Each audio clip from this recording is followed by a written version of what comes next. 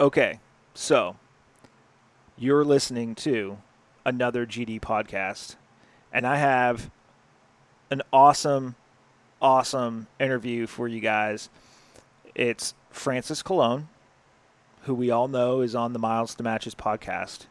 And not only do I have Francis, but we have special guest Chad Heckler joined us a little bit into this podcast, and it became its own little three-way conversation of, the Collis match, but also like growing and evolving as a shooter, and kind of recapping some of the thoughts that I've been having as my first year shooting in the pro series, and maybe hitting a plateau, and them as professional shooters giving some advice to a new up-and-coming, air quotes, shooter. So I really had a fun time with these guys. Big shout-out to Francis and Chad for, giving me the time, sitting down for almost an hour and talking with me and just kind of shooting the shit and having a good time.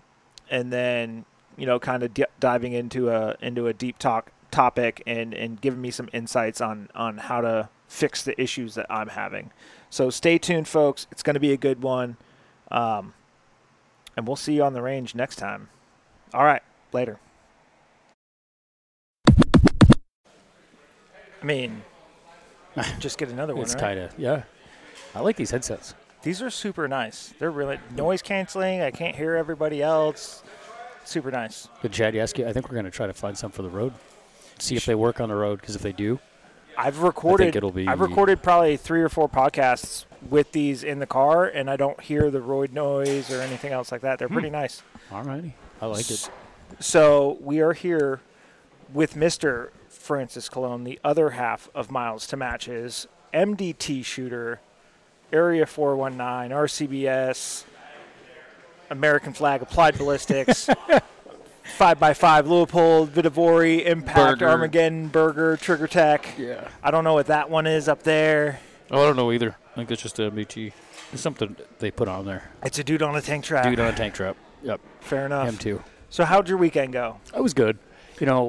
This match is defined by the person who makes no mental mistakes. That's the first prerequisite to having a chance at winning this match. Okay. The second prerequisite is that your rifle shoots far better than you, and you shoot as good as you are humanly capable of.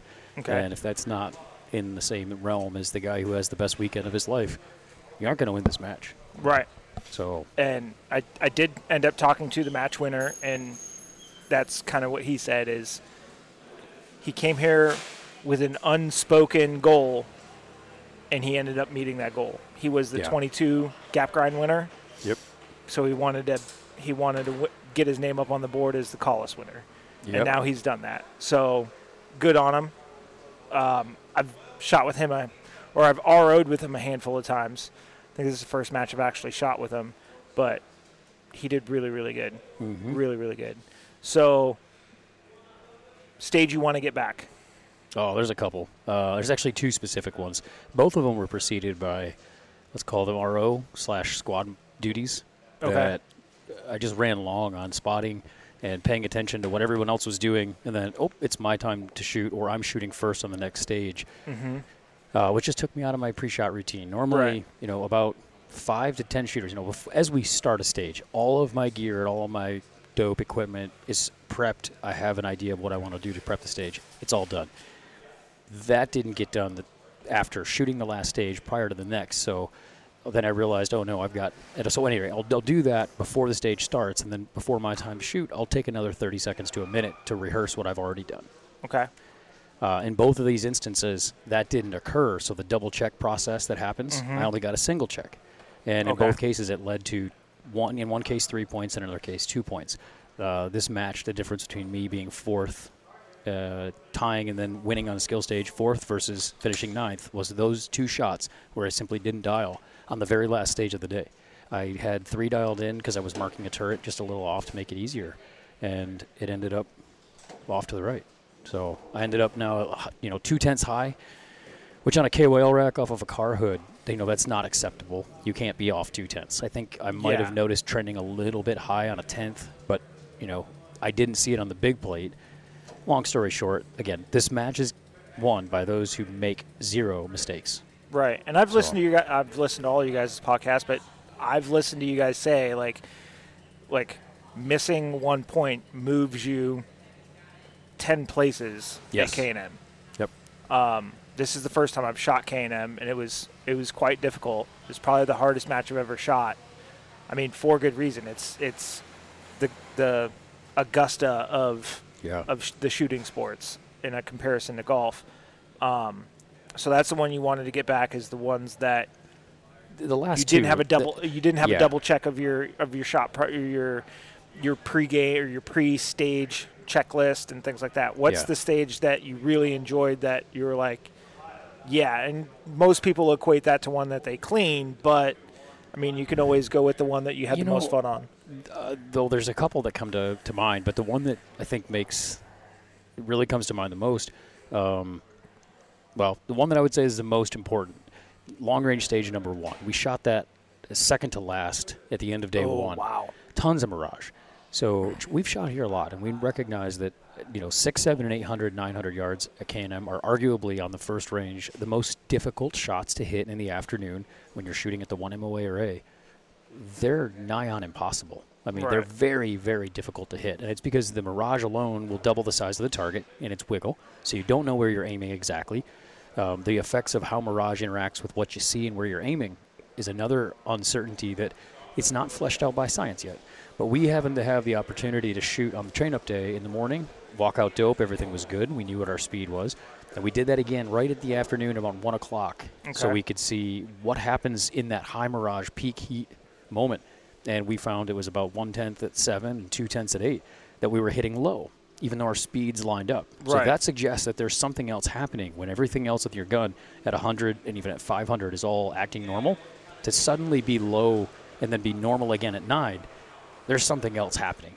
So I took that into stage 1 at the end of the day, knowing that we would have potentially that same condition. So I trusted that my dope was on at 700. 6 hit both. First out hit 7. Very first shot on 7. I see it go low, very low. I'm like, okay, that's just like what happened before. Top of plate, bang, impact. 8, sent 1. I went to top of plate. It wasn't enough. Went 2/10 from center, impact, then walked it back and cleaned the rest. Those are the hardest shots to see in this entire match. Right. I would argue there's nothing harder other than the ones that are blind, where you have nothing behind them. So that was the one I was really proud of. Like the Prairie Dogs. The Prairie Dogs were kind of skyline. The bowling pins, you had the dirt, but there was probably 30, 40 yards behind it. See, Prairie Dogs and bowling pins, to me, both of those they had enough dirt behind them that you were good enough to see. I can read where they're starting, where the dirt's starting from. Right. The squares off the bunker, the first 3 squares off the bunker, well, first 4 are actually completely skyline with 100 yards or more behind the target to anything of consequence. Same thing on target, is it 19? Stage 19. We had squares in that array. That array wasn't as bad because that one was down into the new lane off to the right. Right. And it was a big small, but there was still a healthy amount of distance. So when you missed the skinny one, you really second-guessed what was causing that miss. But that said, this match to me, it's the most fun that I have each year because not only the venue, but the people. It's one of the largest matches in the country. I think it's consistently the second largest match in the country. Most shooters that I've seen in a long time. Oh, yeah.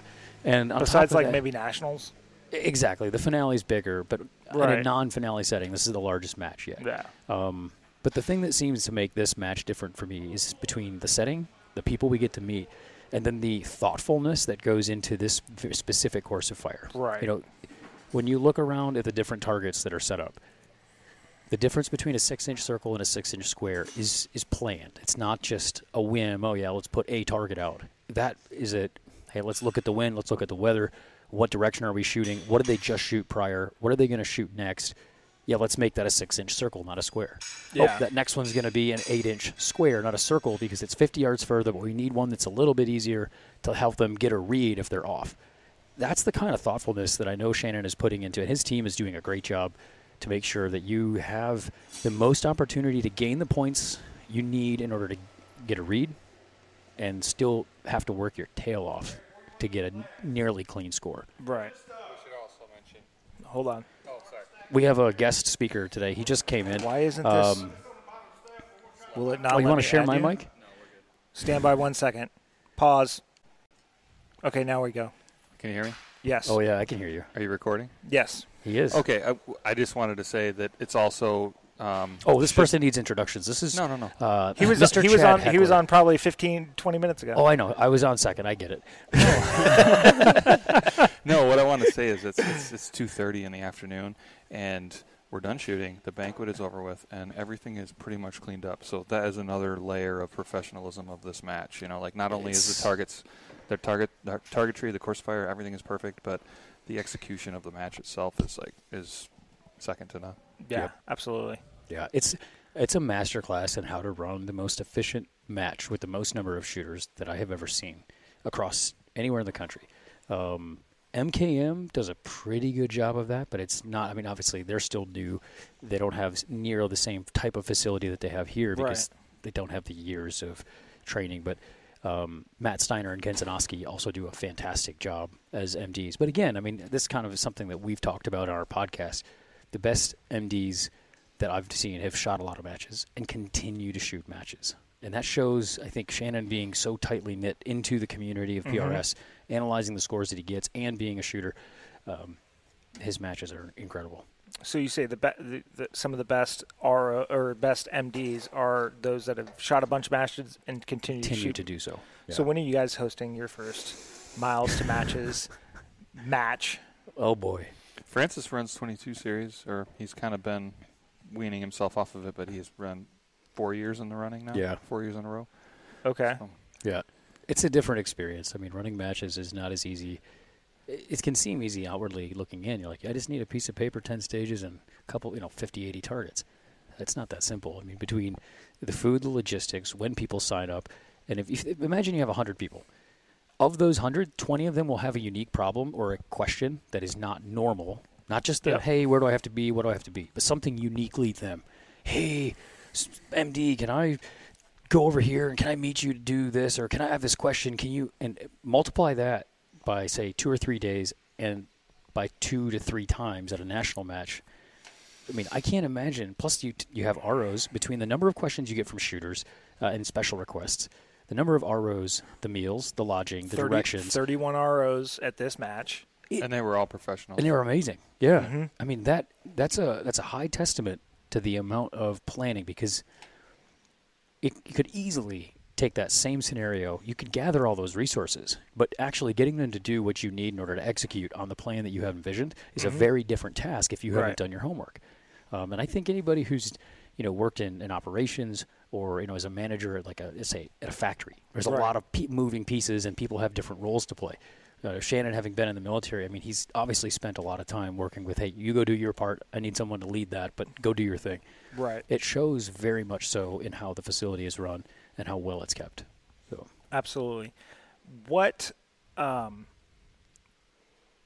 you guys both placed very well, both top 10, 6th and 9th, I believe, respectively. sounds right. Chad taking 6th, you taking 9th, if I'm not mistaken. Feel free to fact check me. What are things that you noticed or learned in this match that you're going to go take back and work on for the next match that you shoot? Yeah, for me, this is like the biggest, sourest, huge chunk of lemon swallow I will ever have. This is the bitterest pill I've ever had to swallow. Coming into this match, my goal is to be the only person with 2 names up on that board in consecutive years, and I'm up there for a couple of other matches as well. And there was not really an opportunity to win the match. There was a very real opportunity to stay 3, 4, 5. Okay. The last stage I dropped 2 due to that, like we talked about, not having a routine. So a checklist that I have a mental checklist that I go through, but I assume that I have gone through it enough that I remember what to do. I did all of that except the last glance at the turret to make sure it was on the right, because I had done it 20 times already. I mean, actually 40 times, 39 up to this point, 39 times checking my turrets.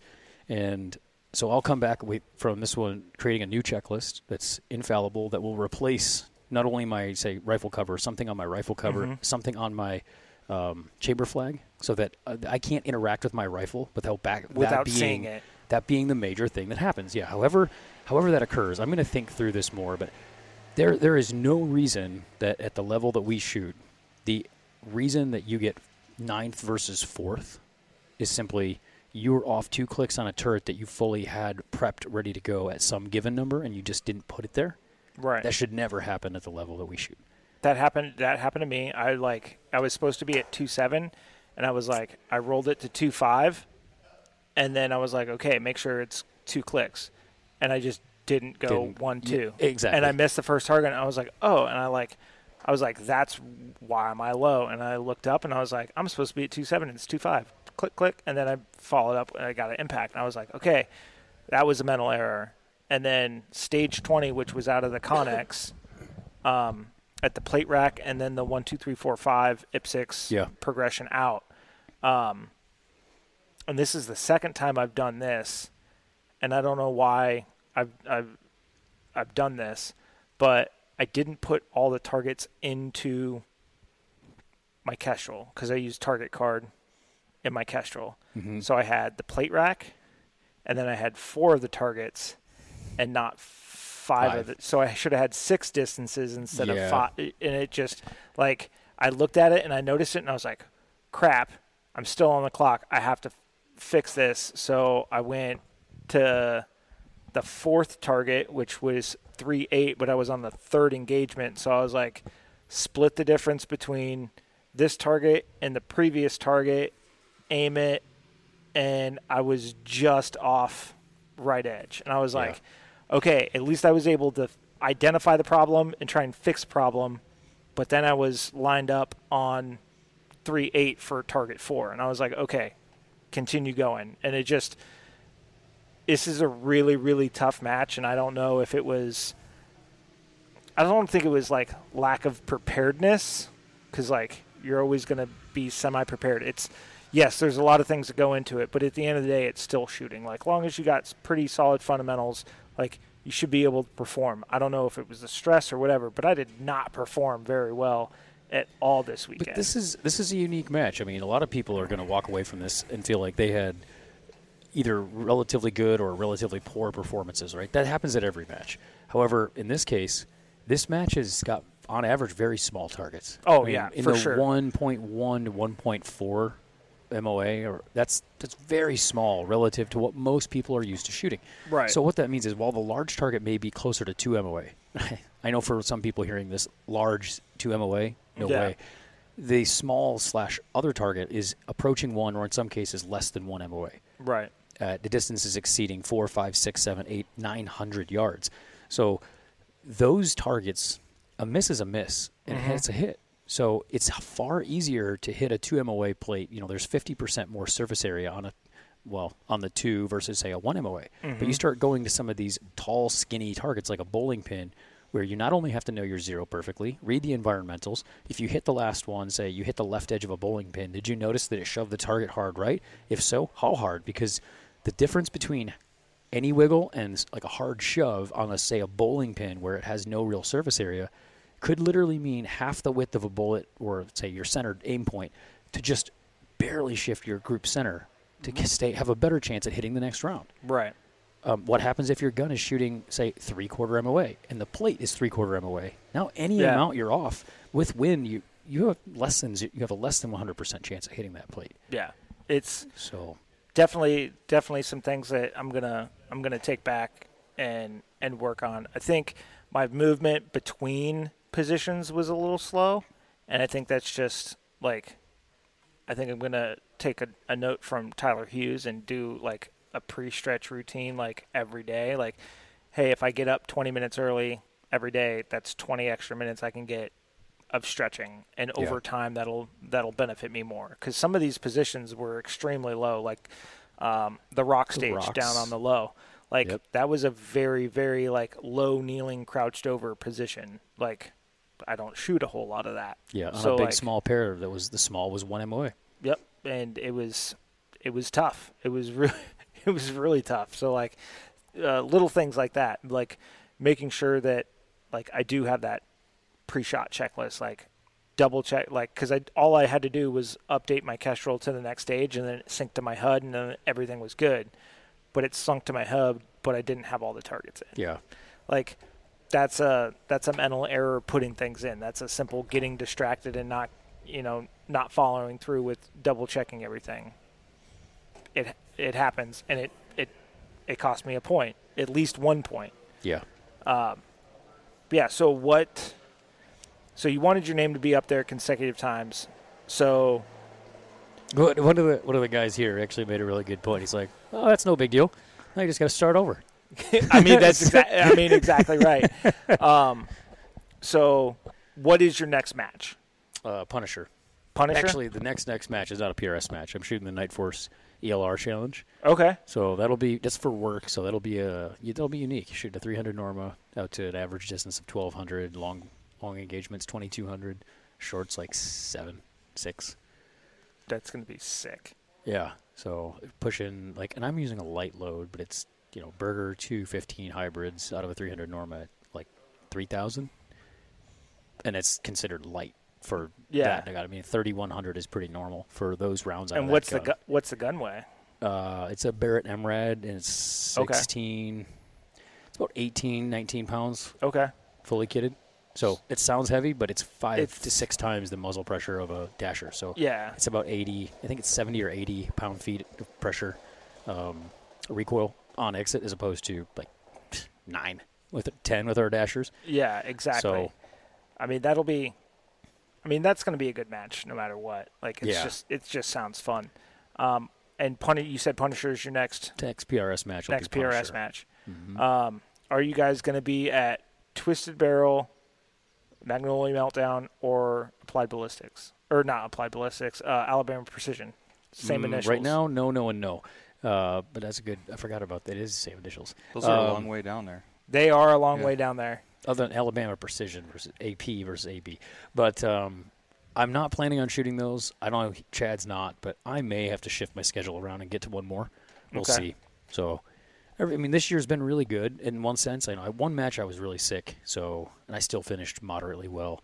But it seems this year is the season of skull draggings. I mean, quite literally, the winner of most of the matches that I have shot has been at least 4 to 6 ahead of second place in every single match, just for whatever reason. And this one came down to the tiebreaker, did it not? Yeah, but the winners were 8 points ahead of second, or 6 points ahead of second. 82 versus I watched 88. Tungate shoot all weekend, and he was in my squad, and it was like a master class. Like, I tried to watch him as much as I could. He's very smooth, very consistent. I mean, Kale was right there with him. Like, I think Kale lost on the truing bars. Because he lost 6. He dropped 6 on that stage, and he finished at 180. So he would have still dropped to Tungate by 2 points. Yeah, but he ran the skill stage faster than me. He did. And I had all of you guys had I just dialed my turret 2/10. That was the difference. I love this game. To put it back in point, I mean, Kale and I tie if I just dial my turret. Yeah. And that means there's a 4-5-way tie for 4th through 8th. And that's how tight this match is every year, though. It is. Yeah, it's amazing, and it's not like you can make it.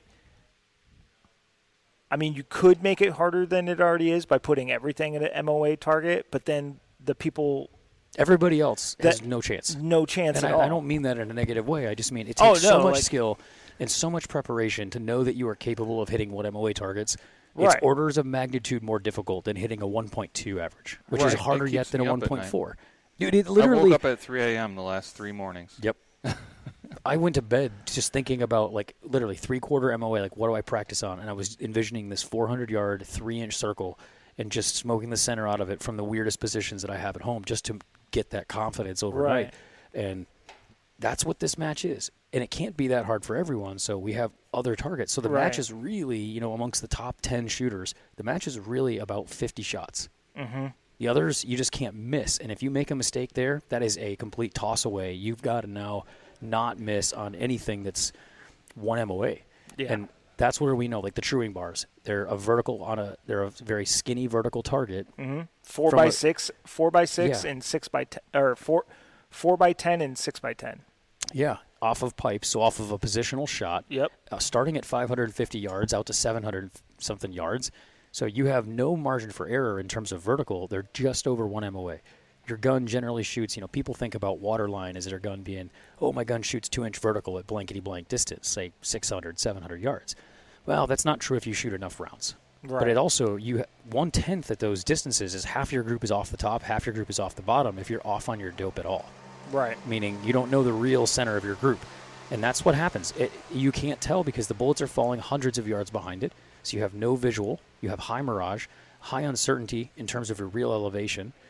Well, the temperature started at 50 degrees and went up to 85. And the mirage went from 0 to 11 billion. 0 to... Yeah. Very accurate. So these are all things that will affect your point of aim versus your point of impact. And if you're not tracking that throughout the day and not actually watching where your bullet lands and doing something about it, then you're going to miss. So how are you tracking your point of aim, point of impact throughout the day? Every stage. Yeah, you got to watch it every stage. Like I'm dialing for that 550 target, and I know I break in the center of the target, and it trends a little bit low or it trends a little bit high. Or it depends on the types of targets, but yeah, you're watching. Like I know Chad and I are literally watching every shot on every stage. Are we high, low, left, right? Okay, the first thing we're looking for is a left to right miss. The next order of magnitude is where are we vertically? Okay. Every single time. It's not I missed left, I missed right. That's not enough. You have to know I missed left some amount and above or below waterline by blank amount and measure it. If you don't know that and you're not adding that little second column up in your head as you're shooting the stage, I was a half a tenth high, 10th high. Okay, so nothing has been below center in 4 consecutive shots. I might be smart to favor down on this next target. Let's go at least a half a tenth. Okay, half a tenth down. I'm a 10th high. Cool. This is definitely a trend. We're going to pull a 10th out of the next target before you even shoot it because you have enough shots to know that it's unlikely to be all the targets are off, say 4, 5, 6, 8, 10 yards. It's more likely that your gun is sped up and you don't know it, or your zero is shifting because your barrel's warm and you don't know it. Right. Or some other version. People get into the trap of trying to execute that plan when they're not sending 100% shots. So you have to do that first. Yeah, send 100% shots. Yeah. I think Tate Streeter said that. I'm not trying to steal that phrase, but however you want to call it, like your shot needs to be perfection in order for you to measure your elevation discrepancy or windage issues. Like you can't learn the wind without sending 100% shots. Yeah, and that is the precursor that a lot of guys I've noticed have tried to jump the shark, so to speak. Hey, let me work on measuring, mismeasure. When they're true wobble zone, if I said, hey, I just put up 1 MOA sticker out down range and said, hit that sticker from 10 different positions, they might hit 1 or 2 out of 10 because the positions are so wild that they're not used to it. They might not hit the sticker but 1 or 2 shots out of 10 because they don't know where their point of aim to real point of impact. Their groups would be half inch, right? Mm-hmm. But from any given one shot that we choose, their point of aim, point of impact may be as much as half or more MOA away from their point of aim.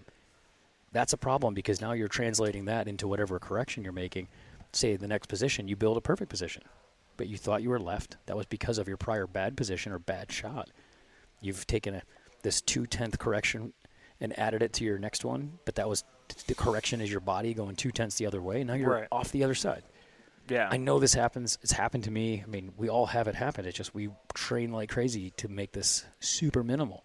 And there's times down here where I can recall 6 stages where I was super happy that despite having all of the reasons to rush and to try to get through it fast, not time out, I took what felt like an eternity to inhale, exhale, reload the bag, and send a perfect shot. I think that's something that I need to work on because, like, I've been finishing stages in time, but, like, go fast to miss. Yeah. Like, for example, the 300-yard mover. That was our first stage this morning, and I scored a 6, but I probably could have gotten an 8 if I would have slowed down a little bit. Like, I think you could have gotten a 10 by slowing down a little bit because it's a pretty easy stage that way. Yeah, and like those 4 shots could have moved me up could have moved. Oh, yeah. And Could've moved. stack that over the entirety of the match. Right. And that's where, when we get it's there. How does that saying go? There's this saying I've seen that's something along the lines of these two kids take a test, and one of the buddies is like, yeah, I got 90% on the test, and then, or 90 out of 100, and the other kid's like, that's cool, I got a 99 or something like that, or maybe they both get 99s or 100s, and one of them says, yeah, that's pretty cool, I aced it. The other one's, well, the difference is you got 99 or 100 because you did really well. I got 100 because that's all that were possible. Right. And that is exactly the mindset that the shooters at the very top are bringing to these matches. It's not, we may drop one or two, but there are more targets that we will never make mistakes on than there are targets we will make mistakes on. And unfortunately, it comes down to those. We know I can tell which targets people are going to potentially mess up on average and have a chance. Like the M3 target is one. I would expect the average top-level shooter dropped a half a point on that stage. I didn't measure that target. You know how big it was? Tiny. 6 It inches. felt tiny. 6 at 5 something. Yeah. Or I guess 468. it was only 1 minute. It was a 5 or a 6 incher. Yeah. So it was a 1 MOA reset after a big pan on a wobbly, relatively speaking, wobbly, solid. That was the one other trailer where you took one shot at a IPSC at 600, and then you moved over to the M3 target, 5-inch square 485 at 480 something. 487. Yeah, it didn't feel like a reset. So you got your target. matchbook. I always have Send my it. matchbook on me. It should be the last thing you wrote down. It was close. But that's a good example because that target takes extreme precision. But if it's a circle, we shot those at the AG Cup as circles. Mm-hmm. And that's a very different stage. By just making that a circle, 100% different stage. Because you're cutting a large portion of the target out by turning it to a circle from an IPSC. Yeah, you just gave somebody their 1/10 of wobble zone from the middle, the total wobble zone 1/10. You gave them that and said, yeah, you can use all of that 1/10. To the more of that 10th you use, the more likely you are to miss. Right. Low right, low left, high right. That's why I say the level of detail in what's put out is second to none, and that carries over in spades when you're trying to train to become the best shooter you can be by looking at all of the different variables about what makes that target hittable and this target less hittable. That shows you where you should practice. It tells you where you're going to make mistakes, examining what conditions you make. I know that my weakness, if you will, is getting distracted while either assisting a squad or getting out of sequence on my own pre-shot routines. So that's a weakness that I've solved at the AG Cup by just popping in music, and I have no responsibilities. So it's totally on me. That's the only thing I can focus on. Here, that's not the same. It's not the same thing. No, because we're using RO's option 2, which means the shooters are spotting, calling impacts, and the RO has the responsibilities of the safety, the timer, and inputting scores, which is not the same as an AG Cup where it's the shooter just gets called to the line, he shoots his stage, and he walks off the line, and the ROs have everything. Yeah. It's a very different dynamic, but it's, this gives you a lot of good learning points as to how to find your mistake. What time was it throughout the day? Hey, I lost a lot of points in the late afternoon. Okay, what happened? Well, I hadn't had lunch yet, or I didn't eat a lunch. I needed water. All the above. So I think it's a good match to test where you need to have improvement, not just from shooting skill, from match prep, self-prep, all the above. There's a 6-year-old driving around the Kubota. That's pretty awesome. Oh, yeah, they're having a good time. He was hauling shooters earlier today. That's awesome. Love it. Cool. Well, so I know you guys are going to cover this on your guys' podcast, and I'm assuming when you guys drive back at the end of your guys' business trip down here, you guys will cover this in your podcast. But for those that didn't hear, I don't know if he heard. So Chad put out on one of your guys' last podcast, 2-3 podcasts ago, the Miles to Matches at gmail.com. Miles TO matches. Yep, Miles TO matches at gmail.com. PayPal, that if you have a question, go ahead and send $1 in and you'll answer the question. But we're going to get it answered. We're going to answer it anyway if you want to just send over $1 or whatever. But anyway, somebody sent over $1. Somebody, me, sent over $1. Friends and family, I might add. Yeah, without the fees taken out. So that was hilarious. What for the shooter that's reached a mile, has hit a milestone or a roadblock or can't seem, to progress past a certain level, what would you recommend that they take a look at, focus on, train or whatnot? So, I was using myself as the example. I've been shooting in a general one-day match, high 60s to mid 70s, and then in the handful of 2-day matches that I've shot this year, 60 one day, 65 on day 2. Like, yesterday I shot a 60. Today I shot like a 49. So like I almost find myself going backwards. I don't necessarily want to count this match given the difficulty and the difficulty / the environment of the match, like having 240 like super solid shooters. What would you guys say somebody that is in my situation where they've almost hit, like they've plateaued basically, how to like move past that and get to, instead of 60s and 70s to like 70s to 80s? You're going to get two answers here. Yeah. So go ahead. The first answer I would say is just go check out the Miles to Matches episode that we haven't actually published yet, but we'll find time to make that one happen and insert number beep here. And no, but I would say personally, we do already have an episode that I think covers this to a good extent. It's EWSP. Is that 50? 50? It's in the 50s, yeah. Yeah, it's at low 50s, somewhere in there. Well, I'm going to go read that. Chad's going to look at it. But EWSP, at least for me, I think there's a couple of answers to what you're asking. But in general, if you 55. Can't tell us why, or you can't tell yourself, where did I actually miss, and not just by like, I had 40 misses total for the weekend, but well, what were those 40? What did they fall into? Elevation, windage, stability, or planning? Mm-hmm. And from those like subcategories within each of those things, so was it planning? Okay, was that like your dope was wrong, your gear was wrong, you didn't bring the right equipment, or was it that you just didn't follow a process that you already had in place? Right. My performance errors happened in the P phase. That happens before the clock stops or before the clock starts. I'm not shooting. I'm just doing things outside of the clock. From the, call it E, W, and S, I would not take back a single shot other than one that I pulled the trigger early on a mover.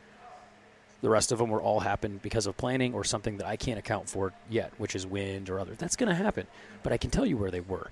If you, as a plateaued shooter, can't say, I missed 32 shots due to elevation, I missed 25 shots due to stability, and 10 due to planning, when you really dig back, then I think that's the reason you're plateaued, because you don't know where your shots errors are coming from. You've already crossed the low-hanging fruit, which is picking a good caliber, good gun, and good bag. And what's your answer? Okay, so a lot comes to mind. My first answer is a question, like, what have you done since the last match? Dry fired, like prep brass, loaded brass, like made sure I cleaned the rifle properly and like fouled in the rifle. And then between day 1 and day 2, I made sure that the chamber was super clean and everything was right back where it was. All right. Well, it sounds like you're doing something which I think half the battle is for a lot of people is just doing something between the last match and the next match. And I feel like Francis hit the nail on the head. You need to break down your misses into categories. Whether you use the 4 that we broke it down into, you need to break it down into categories. And I'm going to attack the one first that cost me no money. So divide it into the stuff that you can work on without spending any money, and then eventually you'll get to the stuff that, do you need to upgrade, or is your barrel wore out, or do you need to try a different bullet or whatever. Like, use the stuff that attack the problems that cost you money last, and do all the other stuff first. And I feel like, and this is no offense or judgment, but a little bit of hard work goes a long way, and understanding that you need to be accountable for every round. I mean, I shot a lot of 100-yard paper drills, dot drills. I'm sure you're familiar with doing all that type of stuff. And I'm not saying this about you, but I think a lot of people in the mid-pack, like, they have a rifle that shoots like a bat out of hell. But if you tell them to do a 20-dot drill from 10 different positions, they wouldn't be able to keep it in a 3/4 inch dot on all 20 of those dots. So I think that a lot of people could benefit a lot from 100-yard dot drills. Right. I think because paper doesn't lie. And I've like speaking specifically about me, like I've gone out and like when I go to the range, it's usually if I'm like loading ammo, I want to make sure that the rifle is where it's supposed to be. So I'll shoot like 3 to 5 on for speed. I'll shoot 2 3-shot 0 groups, and then I'll either run the craft, or if I'm like verifying dope at distance, I'll shoot like 2 at 6 and like 2 at 840, because that's where we actually have berms behind the targets on my local range at Altus. And then I'll like shoot a craft, or the very first thing when I get to the range is I'll shoot a 20 round like positional drill, and then 4 scores. So like the whole thing's 100 points. Like if you miss your 1-inch dot cold bore, like it's minus a point. If you hit the bullseye, you lose 0 points. If you're in the one ring, like I got a whole I can't take credit for it. One of our buddies that's up at 7th group sent it to me. They'll load out for it. So like I'll shoot that. So it's a lot of work is at 100, but like I get out to a match and it's just I'll have a couple good stages and then it'll just sink. Yeah. And then I don't know if it's like the mental game where I can't get it back and be like, okay, that stage is over. I'm preparing for the next stage. Like, let's do the next stage. I think, back to the EWSP, if you can't nail down what actually the root cause of a given miss on every single stage, you have no way to practice it effectively. Mm-hmm. I mean, it's one thing to say I missed 4 times and assume, I need to get better at precision. My rifle needs to be more precise. I need lower SDs. And technically, the better way to practice is to just make a load, have your gun not zeroed, and go shoot at distance, because that's what happens when your gun's not shooting out here. Or when you miss. Or when you miss. Don't actually know you sometimes. have to fix it on the fly. Right. And go, I can't re-zero. You can go shoot a 0 group and go, I need to slip my turret. But you have 10 points in front of you that still have to be finished, or you're just going to throw them away and then go 0. Right. So, one of the best drills I have is I have my 6.5 Creed is not actually zeroed. I still don't know where it is. I just loaded 200 rounds of ammo so that I can go to the range. It's somewhere safe on paper. Right. And then I just shoot at distance and hold until I can get close to where it needs to be and make a correction on my turret to hit the target. Because that's all that matters. End of the day, the only thing that matters is you saw a splash, correct to the center of the target every single time. I did the same thing with 22. I didn't even zero my 22, and I didn't have a profile for it. So yeah. I went to MTC and I shot the 22 and doped out the whole range without actually building a profile, without measuring it with an LRF. Like, just watch the bullets fly. And I think it took me like 52 shots the first time, and then I didn't write anything down.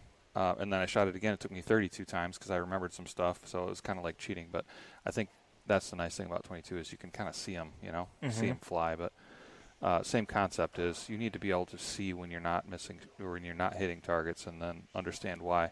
I think that something that Francis and I have talked about is, shooting targets with the right dope and then shoot them with the wrong dope. Right. And then see what the target looks like. Or if you go out with your buddy, like just put painter's tape over the numbers on your turret and just be like, okay, spin my turret, and okay, now I'm going to shoot, and then I'm going to have to correct. Like, obviously your first one's not going to be on target because it better be a moved. good press so you can measure it. Yeah. Exactly. Yeah, and if you really want to, take this to another level, get an 8.5 by 11 sheet of paper, print a 4-inch circle on a target or on a piece of paper, and put it out at 400 yards. And you'll have a white with a black, right? Or better yet, like, you even do it with black and just take a black piece of paper, put it up at some distance, send rounds where you don't even get to know if you hit it. Like, you have to score yourself on a blind shot, and just like, it's not a speed drill. It's just send one round, watch it going with trace. I'm pretty sure that hit center right. Like, you can tell with some flickers, and I think I might see a hole in the black paper barely if it looks a little different. You really have to start scrutinizing the smallest, finest details of what you see, what you felt, what you saw, heard, how your, certain hairs in certain parts of your body tickled and quivered, because that's all you have to go on. The gut instinct that sits between, not so much between your ears. You got to look down and go, man, the first thing I saw move was just off the low right of the target.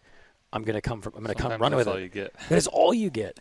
I mean, Chad and I, this is to the point where Chad and I are less than 5 feet away from each other as he's shooting a stage. He comes off the line. I'm like, yeah, you missed low left, 7 o'clock. And he's like, I don't agree with that. After he just shot and then he corrected and hit it. And I'm like, I don't know what to tell you, dude. I'm 100% confident in where I saw that bullet. You missed low left barely. You were trending low on the prior one, and then you smacked that one just off the low left. You corrected the center perfectly, though. He's like, yeah, but I came down and left. And then he comes back and says, no, you're right. I was coming back to the right. I saw it the other way. But this has happened 10 times in just this one match where we do not see the same thing the same way, even from within 5 feet. So ultimately what it comes down to is the shooter. Can you read what you see, and can you put it back on target immediately thereafter? That's a skill. That's a skill that, honestly, you could shoot 1 round every 10 minutes.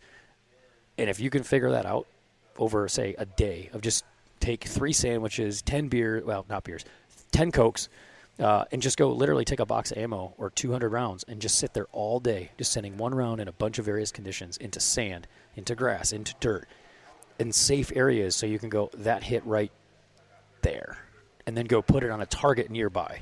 Mm-hmm. I don't know. I think if that makes sense. There's a skill in learning how to read your misses.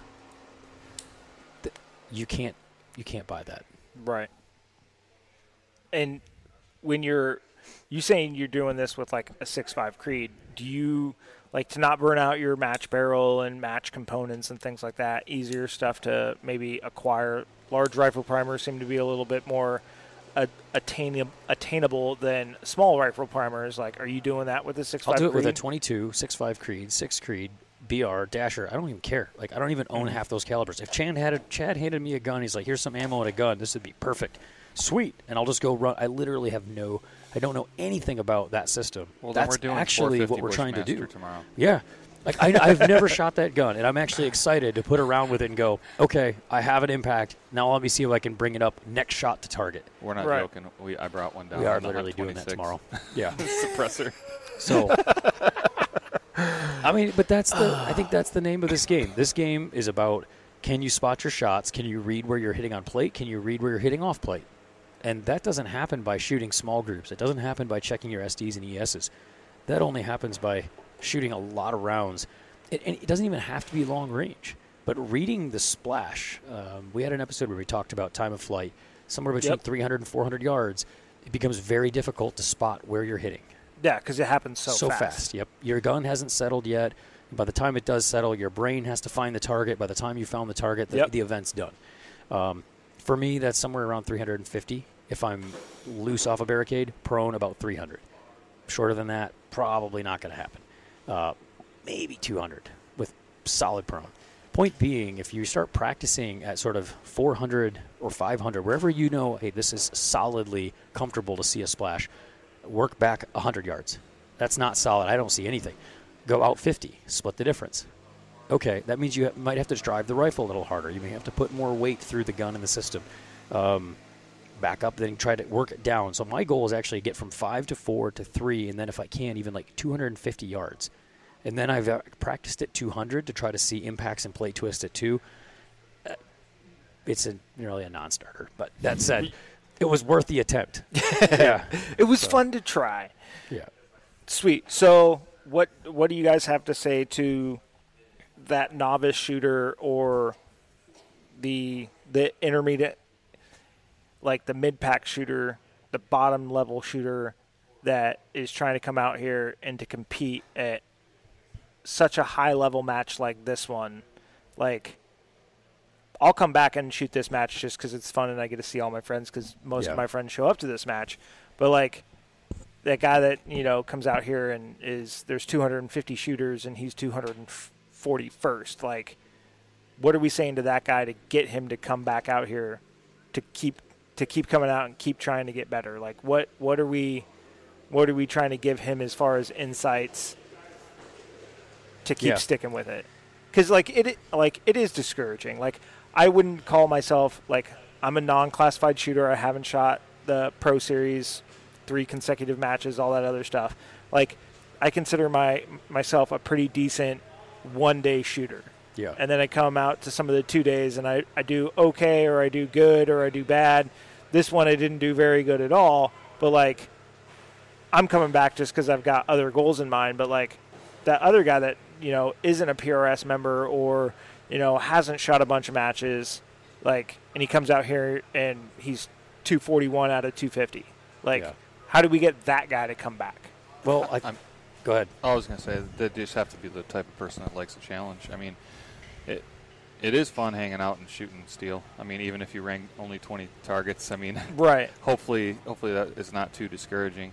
And they did the right thing, which is like give it a try.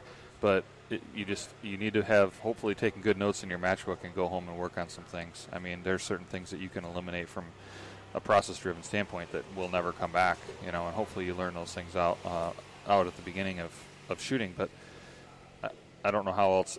There's no easy answer.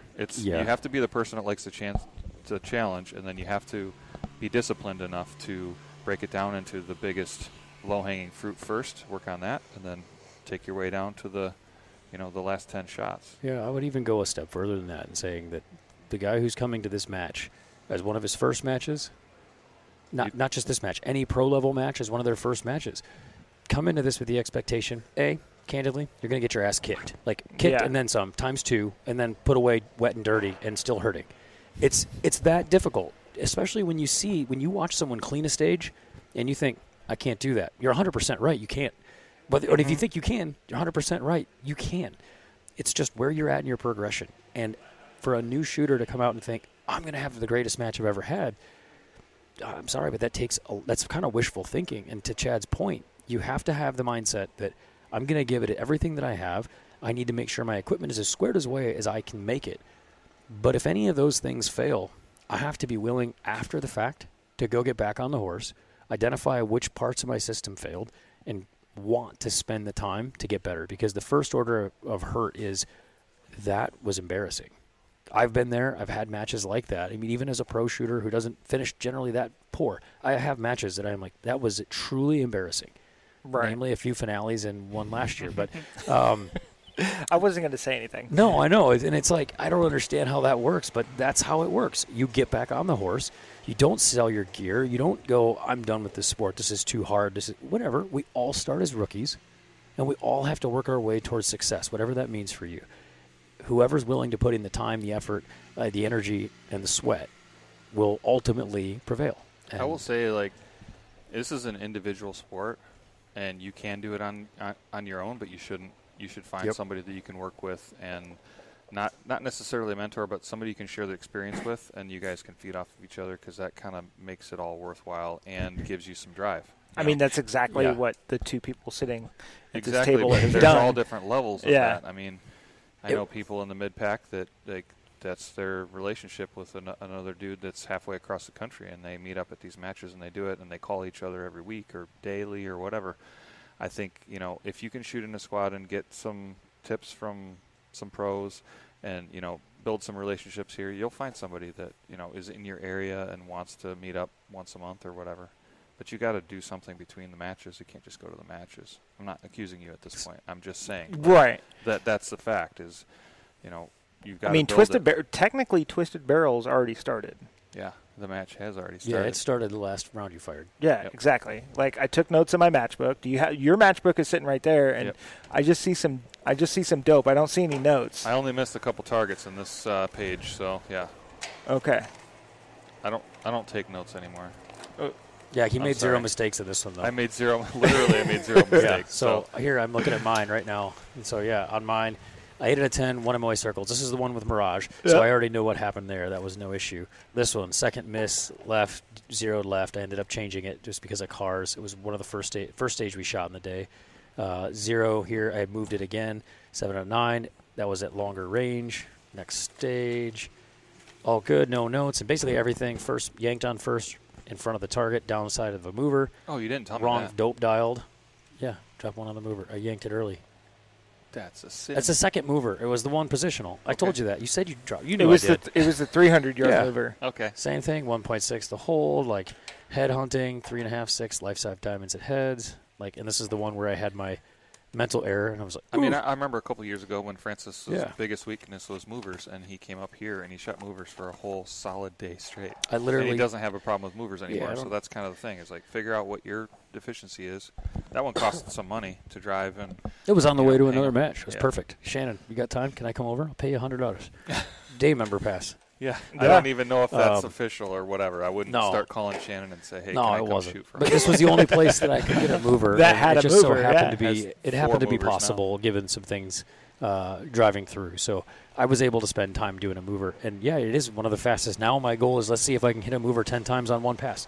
Yeah, There's no reason not to. Actually, there is a good reason not to. because but you might yank one. You might yank one. Yeah. So that said, to your point, if you're a new shooter, look at yourself in the mirror beforehand and say, look, I'm going to have the best match ever, but I'm also going to promise myself that when this is over, I'm going to take a deep breath, sleep on it once before I do anything rash, effectively, because that's what this thing will do to you. We've had those conversations on the ride home. It's not fun. But, man, you just got to own it every day because The match has already started. Yep. For sure. Awesome. Appreciate it, gentlemen. likewise. Always a pleasure.